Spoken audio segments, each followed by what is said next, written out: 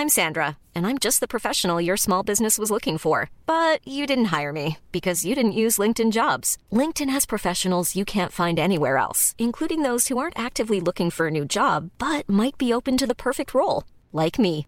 In a given month, over 70% of LinkedIn users don't visit other leading job sites. So if you're not looking on LinkedIn, you'll miss out on great candidates like Sandra. Start hiring professionals like a professional. Post your free job on linkedin.com/people today.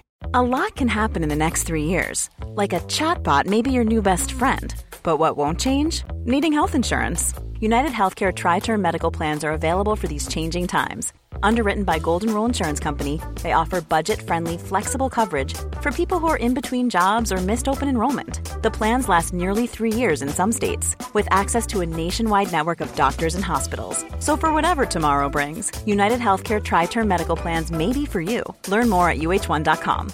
This is Paige, the co-host of Giggly Squad, and I want to tell you about a company that I've been loving, Olive & June. Olive & June gives you everything that you need for a salon-quality manicure in one box. And if you break it down, it really comes out to $2 a manicure, which is absolutely insane. It's also so easy to get salon-worthy nails at home with Olive & June. The difference between how your nails used to look when you did them yourself and now with the Mani system is a complete game changer. The best thing about Olive & June, too, is it's a quick dry. Dries in about 1 minute, lasts for 5 days, and full coverage in up to 1 to 2 coats. Visit oliveandjune.com/perfectmani20 for 20% off your first system. That's oliveandjune.com/perfectmani20 for 20% off your first system. The HIV epidemic is not over. HIV is still here. The face of HIV is so diverse. The biggest thing to reduce HIV stigma is just to talk about it. Testing and PrEP and HIV treatment and how effective it is today. Undetectable equals untransmittable. Whether you're positive or negative, there's not a wrong door. Whether it's testing or whether it's treatment, do it for you, Montgomery County. Learn more about HIV testing, treatment, and prevention at doitforyoumc.org.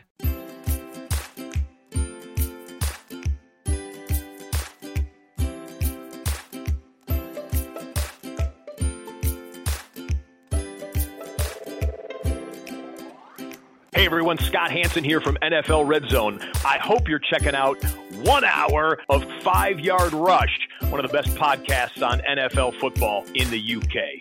Yo, what's happening, Rush Nation? It's Thursday, and I thought I would bring you a special Murph on the Street Super Bowl edition, just going through some of the stats, some of the key trends of the players playing in the Super Bowl, plus any unusual information as well. So I thought I'd start off by going through just the teams and give a bit of information in terms of their stat lines for the regular season. And you can use these numbers to decide on prop bets or for fantasy, if you're playing fantasy this week, or you're doing DraftKings or DFS or anything like that, or just sheer knowledge of trying to improve your knowledge of the game. All these numbers are available on Pro Football Reference. That's where I get all my information from for the most part. So you can go on there and have a look. So if you're listening to the pod and you're maybe even writing stuff down or whatever, you don't need to, just go onto Pro Football Reference. And you can find all this information, but I just thought I'd pick out some bits that I think are interesting, and then I'll try and dig out some unusual stats for you as well. So let's start with San Francisco 49ers, because they're the away team. So some key things to look at here is just, we'll break down some of the positions, and we'll start with Jimmy G. He played all 16 games in the regular season. His pass completion percentage was 69%, which is pretty good. Very accurate passer. He threw for just a nudge under 4,000 yards, 3,978 yards. His air yards per pass attempt was 6.5. So to give you an idea, anything, the elite quarterbacks are around about the 7 number or higher. So it shows that he's probably throwing at a slightly shallower depth of target. I'm not saying that Jimmy G isn't elite, but I'm talking about the key arm strength with the key power offenses through the air. So it shows that Garoppolo was throwing to more shallow targets for shorter yardage. So the intended air yards is a key one to look at, because that kind of tells you where he's kind of looking in the range of 6.5 yards. His average completion air yards percentage was 5.5 yards per completion. So it just tells you that. It just gives you a sort of a rough idea of depth of target, where they're looking to pass the ball, and how far the quarterback is throwing it for every pass attempt he makes. So he is someone that is very controlled. He's almost I hate to put this tag on people, but a game manager. He's someone that just controls the tempo play. The 49ers have shown in the last few games, especially in these playoffs, that they control tempo by running the ball a lot. They have a high volume of attempts. They rush the ball, and I'll get to the rushing stats, almost 500 yards, 500 times this year, 498 attempts. So when we cover off the rushing aspects and we can compare them to Kansas City, you start to get a 10 for it. So actually they rushed the ball 498 times, and they threw the ball 478 times. Dante Pettis and Emmanuel Sanders both threw one, and Jimmy G threw the other 476. So it does show you that they do tend to run first. In terms of Jimmy G's play, we've talked about his style of play, but they benefited very nicely from yards off the catch. Very good playmakers on the team. In fact, more so than Patrick Mahomes, which does actually shock you a little bit. The pass yards after the catch. I would have expected that to be the Chiefs. So that was one thing that actually surprised me, is even though the short distance and short depth of target and short air yards attempts, they actually are still breaking those very big plays in the air. So Jimmy G's numbers are slightly inflated through great performance of people like Deebo Samuel and Raheem Mostert and George Kittle, etc. Whereas another quarterback with that kind of intended yards per attempt of 6.5 wouldn't have the near enough 4,000 passing yards over the year. So it says that there's a lot of screens in there, a lot of misdirection. It's clever play calling, a lot of credit to the coaching. So it's just something to take away there. When we look at the rushing, I've also mentioned 498 rushing attempts, and they went for 2,305 yards, which is quite considerable in terms of rushing yards per game. They were second in the league in rushing yards a game, that averages at 144.1 rushing yards a game through the season. They were well behind Baltimore in first place, who averaged 206 yards, but ahead of the Titans and Derrick Henry and the Seahawks and the Cowboys. So second best rushing attack in the NFL, therefore the best rushing attack remaining heading into the Super Bowl. Now, in terms of the breakdown of their yardage, no rusher actually even broke 800 yards, which showed that they really shared the workload.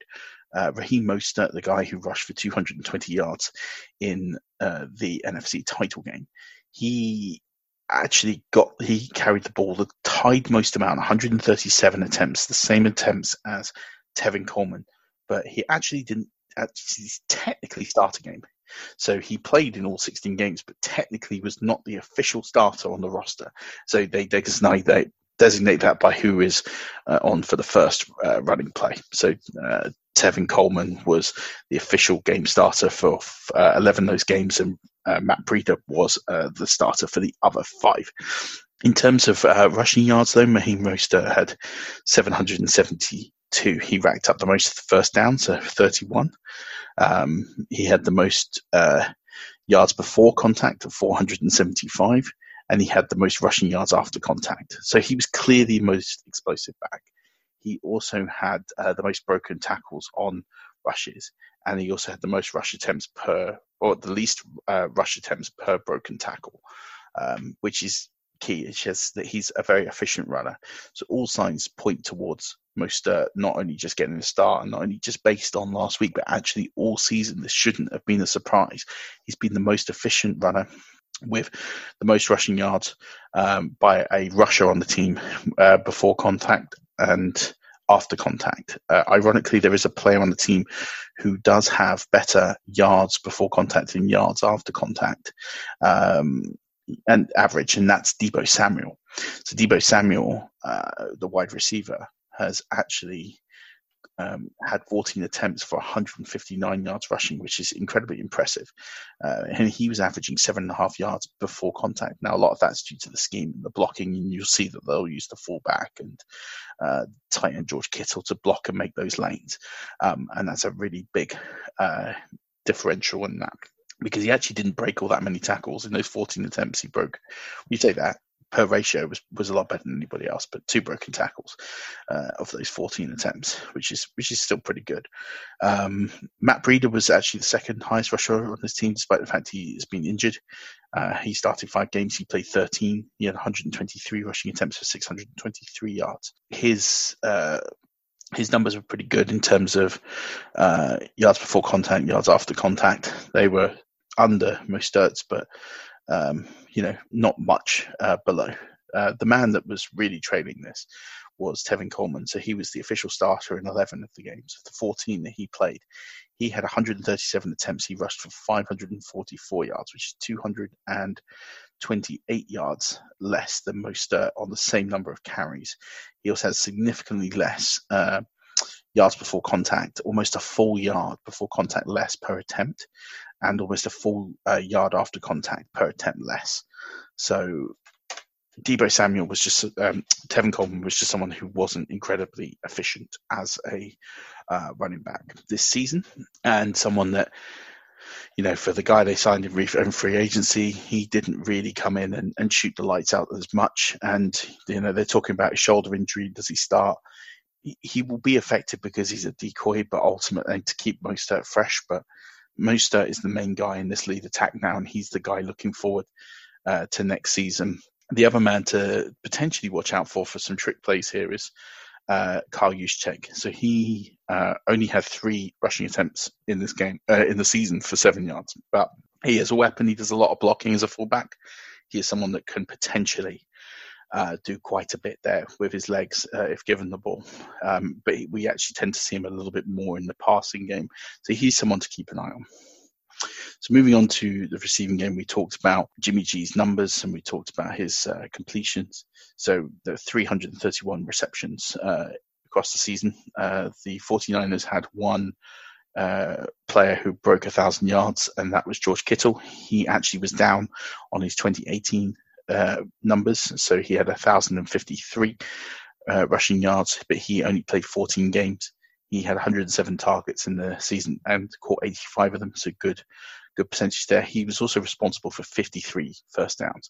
So if you think he had 85 receptions and 53 of them went for first down, that's huge. That is big playability. That is somebody who is being targeted when it matters to get those first downs. So highly efficient numbers there. But the other thing that was really impressive about George Kittle, and what continues to impress me, is his yards after the catch number. So he's averaging a yards after catch per reception of 7.1.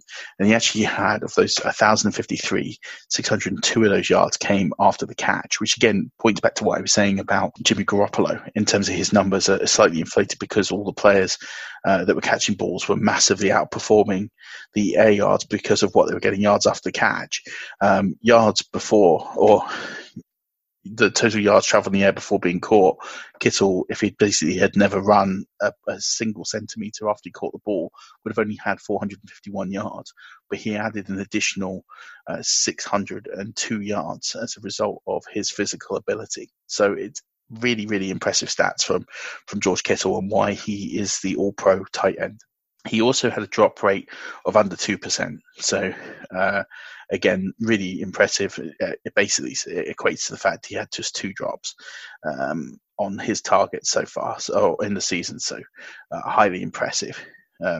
Deebo Samuel was the next best receiver. He started 11, and he started the season slow, but he ended up with 81 targets, 57 receptions for 802 yards. He was responsible for 32 first downs. Again, really high percentage of first down per reception, which is great. He also had more yards after catch than he did before, yards just catching, yards traveling in the air before being caught. So massive. His yards after the catch is actually bigger than Kittle's, 8.3. So it was a huge a huge big player in this offense. And, if you add his rushing yards, he was just under 1,000 scrimmage yards for the season. So it was a great performance for the rookie. However, the one area that Deebo Samuel will need to improve on is drops. He dropped the ball 11.1% of the time, so 9 drops. So when we're looking at props, there's a couple of things I'd look at for Deebo Samuel. The first is rushing plays. I don't know what the line is. I'm not a big gambler, so I couldn't tell you what the line is in terms of how many rushing attempts. But if it was around 1 or 2, then I would say it's worth having a look at that, because even though he's only averaging sort of just over 1 and a bit per game, he's actually averaging 2+ in the playoffs. So that's something to look at. The other thing I'd look at with Deebo Samuel is, again, with his yards after catch ability, he could be someone that might be a sneaky little MVP candidate as well. Now, next in the receiving charts is Emmanuel Sanders. He joined midway through the season, so he started 9 games and played in 10 for the 49ers. He had only 53 targets, 36 yards for 502 yards. And again, he's someone who performed very, very well, but he was the deep threat. So his air yards by the time the ball was caught was 10.6. Kittle and Samuel was around the 5. So when the ball was being thrown downfield, it was going to Emmanuel Sanders. That's another thing to look at in terms of the game. If the ball's going deep, it will tend to be number 10, Emmanuel Sanders, that will be there. Deebo Samuel is a bit of a deep threat, and he did show that in games. But looking at sort of depth of catch, it'll be Emmanuel Sanders that will be more likely to be down there. And it also shows with his yards after catch, because of the fact that he was downfield, he was catching sort of balls at stride. He only had 119 yards after the catch, which is significantly less than Kittle and Samuel. But again, he moves the chains. Of his 36 receptions, 24 of them were for first down. So again, massive performance when he was catching the ball. Kendrick Bourne is another player to watch out for in terms of moving the chains. So he didn't start any games, but he had 44 targets, which he caught 30 of them, but 23 of those were for first down. So again, another player. Those 4, especially Kittle, Samuel, Bourne, they're going to be the guys in short yardage when you're looking at 3rd and 5, 3rd and 6. Those are the guys that you'll be expecting to be targeted. Kittle will probably draw a lot of attention, might be the blocking. So Kendrick Bourne might be a 3rd down guy here to keep an eye on. I mentioned Juszczyk with his 20 receptions. He's someone that could probably get a bit of work in this game. The running backs don't tend to catch the ball all that much across the season. Tevin Coleman had 21 receptions. Raheem Mostert had 14 receptions. Both had 180 yards receiving. Breida had 19 receptions for 120 yards. In fact, Breida had negative yards before catching. So the total air yards of all of his 19 receptions was -7, which is just crazy. So he's getting the ball behind the line of scrimmage when he was playing, but we're not expecting him to do too much in this game if he's even fit. Now looking at the defensive side of the team, the thing that really struck me when I looked at the 49ers was how low their interception numbers were. So I was really surprised that they actually don't get that many turnovers through interceptions, which I thought was just mad. I thought that they would be so much higher than that in terms of interceptions, but they were a team that didn't really get that many turnovers from interceptions in the 2019 season. They ended up with 12, and that would put them in a tie for 17th with the Buccaneers, the Jets, the Texans, the Falcons. So when you're talking about elite offense or elite defenses here, one of the things you look at is how frequently they're turning the ball over. And this is somewhere that actually the Kansas City Chiefs have a bit of an advantage in, because they had 16 interceptions on the season. So they were tied for 5th in the league. I mean, miles behind the Patriots with 25 and the Steelers with 20. So you're looking at that and go 4 interceptions, but it is a bit of a trend that the 49ers sort of great scheme, great sort of reducing the amount of yards you get. slightly better on offense than people tend to think they are, but they're not forcing as many turnovers as you would think for a defense that is considered to be one of the league's best. And the same goes when you're looking at they outperformed, which is really bizarre. They actually had more fumble recoveries when they had 15 this season than they did interceptions, which I just found fascinating. But when it came to their interceptions in the regular season, they actually ran 3 of their 12 interceptions back, but 2 of those were week 1 against Tampa. They returned for their 15 fumbles, 2 of those went back. Whereas when we're comparing that for the Chiefs were a team that didn't force as many fumbles. As mentioned, they already had more interceptions, 16 interceptions. 1 of them went back for a pick 6, but it's just 7 fumble recoveries, but 2 of those went back for touchdowns. So, looking at total turnover numbers across these teams, they're actually remarkably similar. 23 for the Chiefs in the regular season, and 27 for the 49ers, which isn't as big a gap as I was expecting, especially as the interception rate was very low. The other part that really shocked me when we're looking at the defensive numbers here, and appreciate these are just numbers, right? They're not the end all be all of everything, but it was sacks. So watching the 49ers back in the first 12 games, they were leading the league in sacks. They had 44 sacks in their first 13 games in the season, first 11 games of the season, 44 sacks in their first 11 games. In their last 5 games, they had just 4 sacks. Eric Armstead was someone who was looking to get to the Pro Bowl. He had 10 sacks early doors, didn't get another sack past week 8 or 9. So the San Francisco 49ers ended up with 48 sacks on the season. The Chiefs finished just behind them on 45. So not much to split between them for sacks.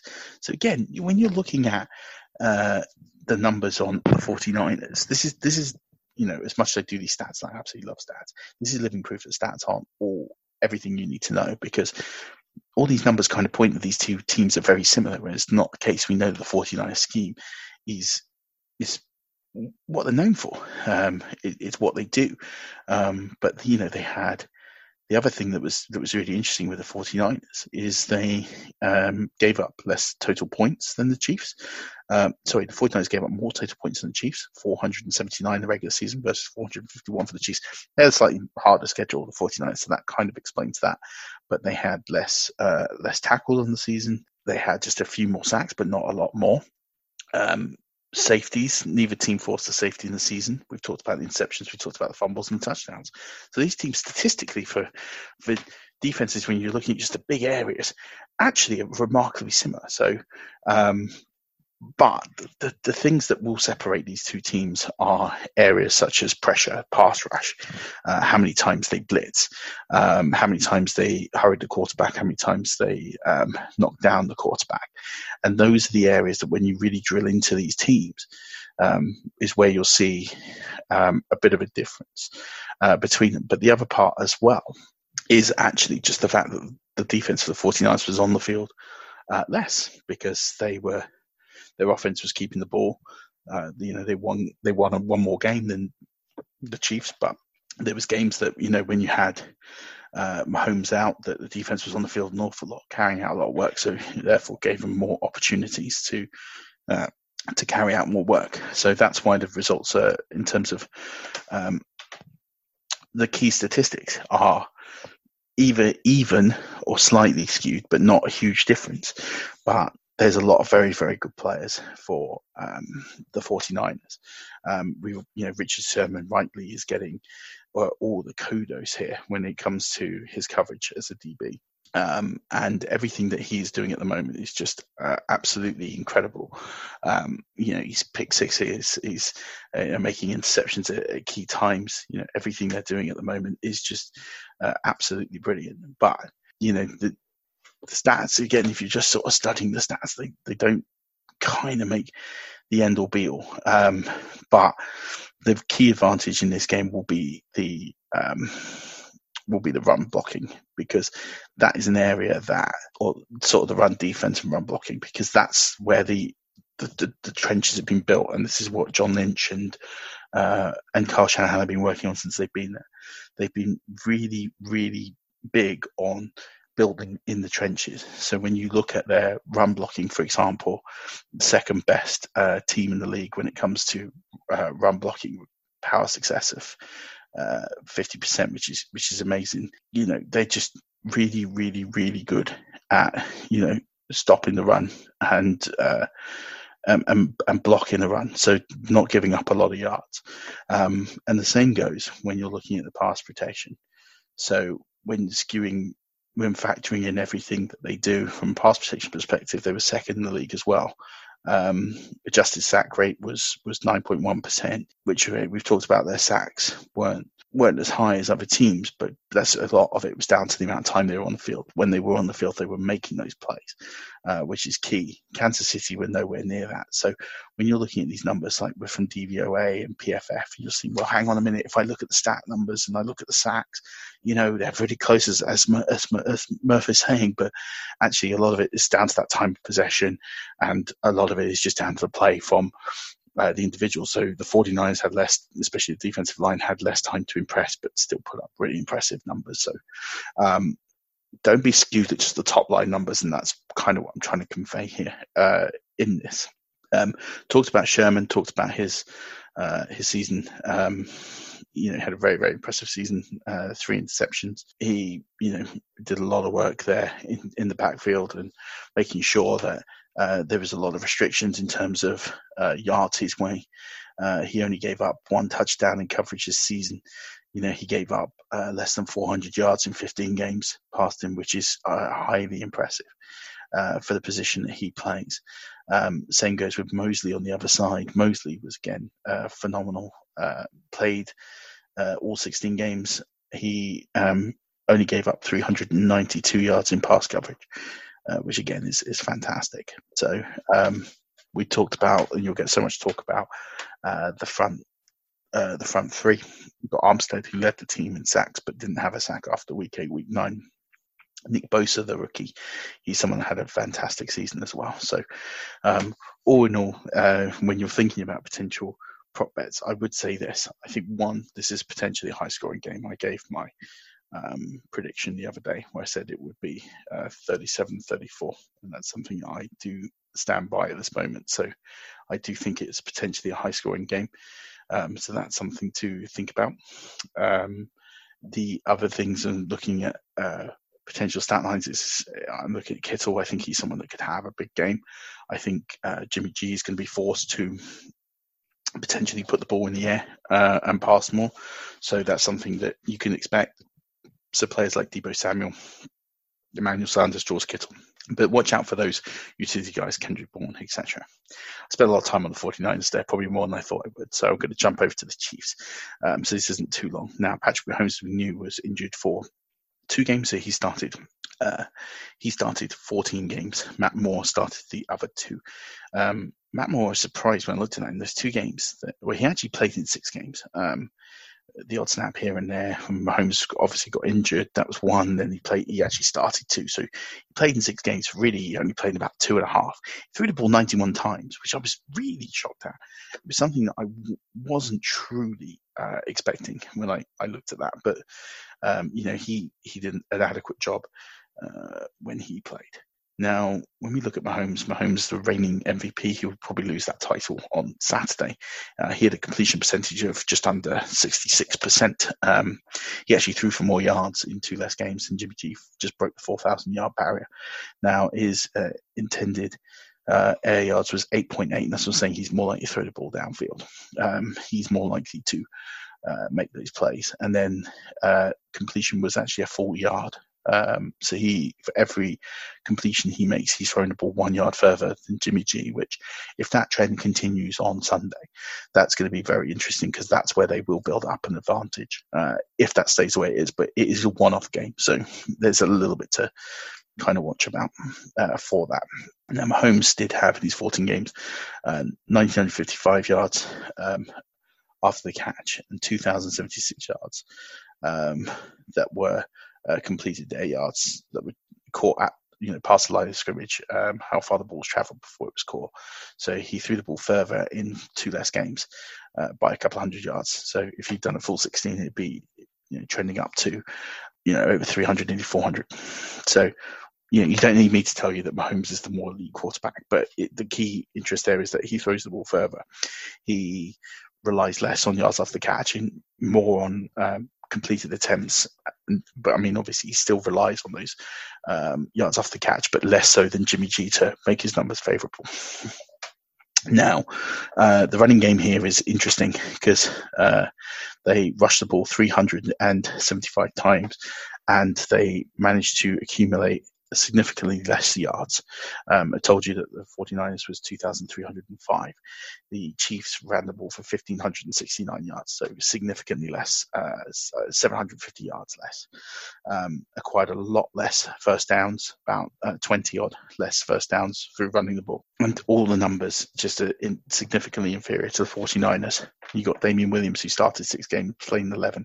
He was the lead rusher in terms of 111 attempts, but he only managed to achieve 498 yards. McCoy started the other 9, or he started 9 games.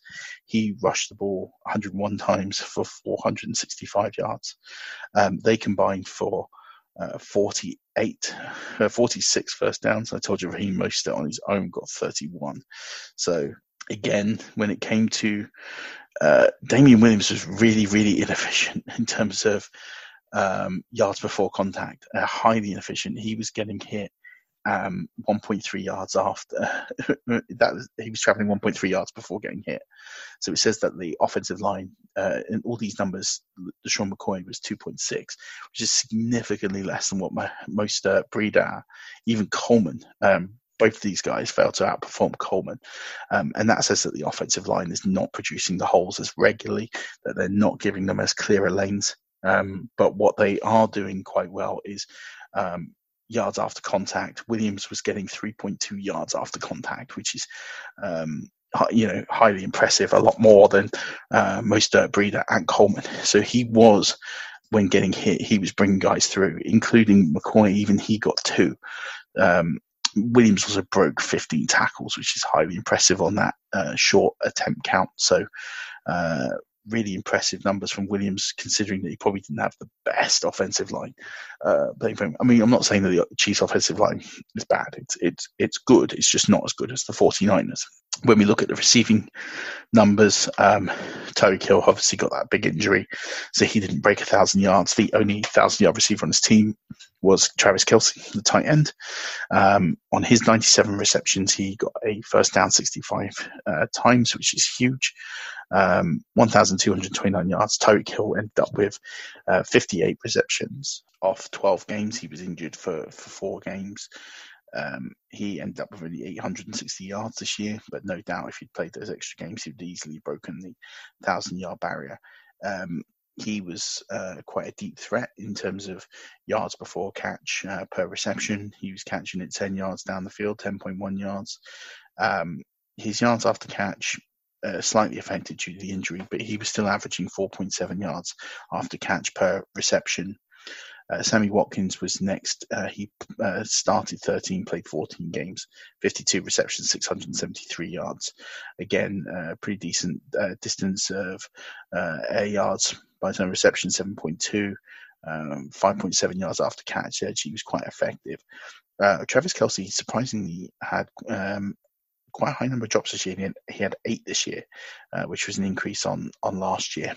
And unlike the backs for the 49ers, the Chiefs receivers do tend to get involved a little bit. Chiefs running backs tend to get involved a little bit more. Damian Williams caught 30 balls this year. Sean McCoy caught 28 balls this year. Darrell Williams 15 in the games that he played. What's again interesting is similar to what I mentioned with the 49ers, is that the Chiefs are catching the ball behind the line of scrimmage, which isn't necessarily a huge surprise, but it's sort of how far back.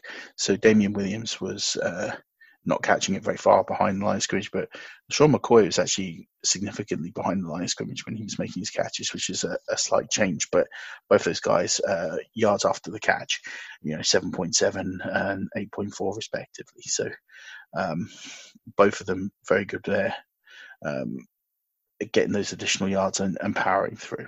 Now, I've covered off a lot of the defensive sort of team stats. So some of the highlights here is Tyrann Mathieu led the team in interceptions. He had 4 interceptions. He's been absolutely outstanding this year. He, is given up only 400 yards from scrimmage, which for a safety is incredible. Really high number of tackles, 75 tackles he had this year. He does miss tackles though. He had a abnormally high missed tackle rate, 14 missed tackles. Only one, Thornhill, the rookie, matched him in that area. So area of the game that he perhaps needs to keep an eye on. But he did only give up 2 TDs in the pass coverage this year. One of the weaknesses that the Chiefs have is, whilst Travarius Ward had an absolutely outstanding season, he did give up 629 yards in pass coverage. He did only give up the 1 TD though, but 430 yards in the air, 200 yards after the catch. Richard Breeland actually gave up 5 touchdowns to the secondary corner. So that's clearly the guy that they're going to be targeting. He did not finish with as many tackles, nowhere near as many tackles as Ward. So it was significantly more missed tackles despite less plays involved in. So that's something to keep an eye on, that might be a weakness, that when they're trying to get Emmanuel Sanders or Deebo Samuel the ball, it might be Rashard Breeland as the cornerback that they will really fancy their chances against. The linebacking core is strong here, and let's also not forget they do have some weapons on that defensive line as well. So you've got Frank Clark. He had 8 sacks this year. You have Chris Jones, who should be back for this game, who had 9 sacks. So they are a threat in getting those sacks. Again, they were only just a couple of sacks behind the 49ers, even though the 49ers did spend less time on the field. Let's cover off injuries really quickly. So players to watch out for Sunday. Now, there's a number of players out in this game that are on injured reserve. Jerick McKinnon, who's been out all season. Marquise Goodman is an injured reserve. You've got Derek Kindred is another player who's been out the majority of the season as well. But the ones to keep an eye on for the weekend, Quan Alexander, he is in limited practice right now. Tevin Coleman, he's also limited. So they're the big 2 to watch out for. Quan Alexander has been excellent this season for the 49ers. So when he has played, but is recovering from injury. So he's someone to keep an eye on, because I think he'll make a big difference. As for the Chiefs are in a bit of a healthier spate. They do have some players who have finished for the season. Emmanuel Ogbah is a big loss. Alex Okafor is another player whose season is finished. Juan Thornhill, those guys have been missed, but they do have practicing full. Travis Kelce, there's a slight injury concern, but he looks fine. Chris Jones as well is another player who looks like he's going to be a go, and that will be a huge, as I said, he led the Chiefs in sacks this year, so he is someone as well who could be a huge addition. But in full practice should be ready to go for Sunday. So both those players are ones to keep an eye on, but again, full practice means that they should be A-OK.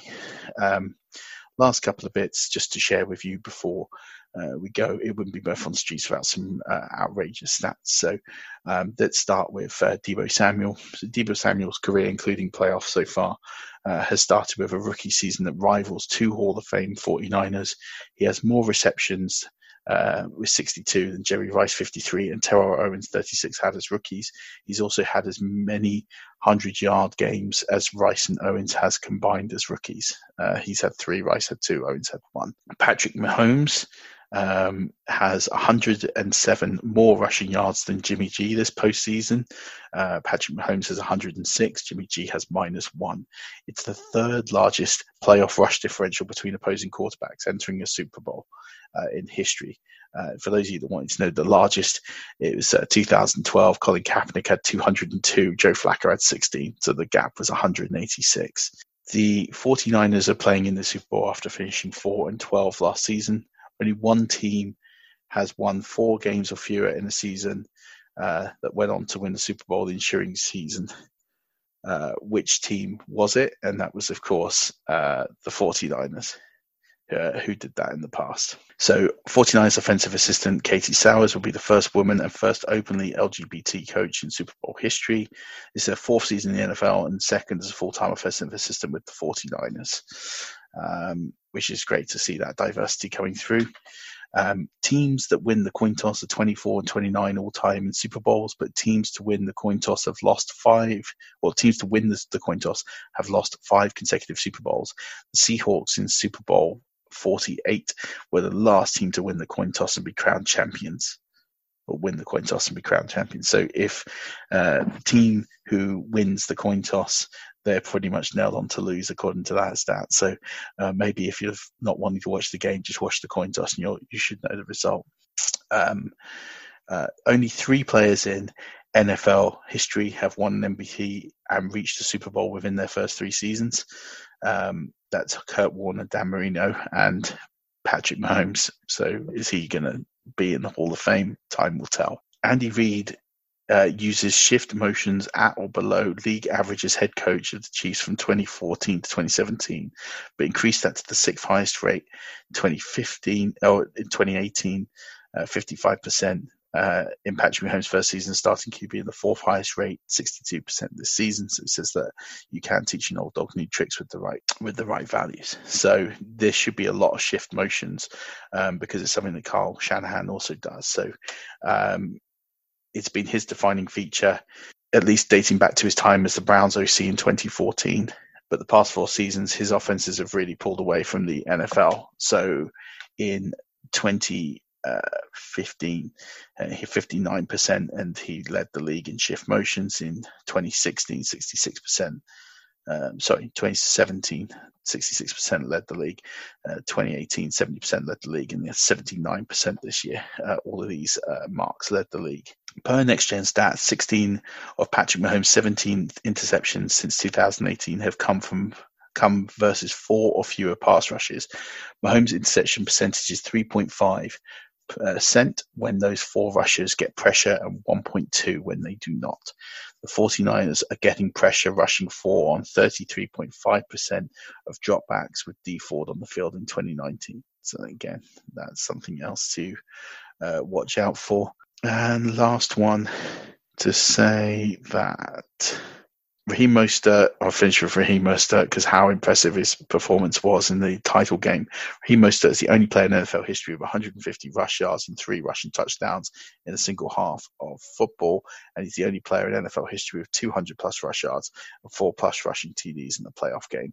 Can he do the same in the Super Bowl? Time will tell. It is almost Super Bowl time. This is Thursday night. We have tomorrow the representative of the Chiefs and a representative of the 49ers having a bit of a question time scenario to convince you who to follow if you're a bit unsure. And then Stocks and I will be back to give our Super Bowl roundup predictions, give you all the latest news, and maybe a bit more japery in there at some point over the weekend. But until tomorrow, Rush Nation, keep rushing.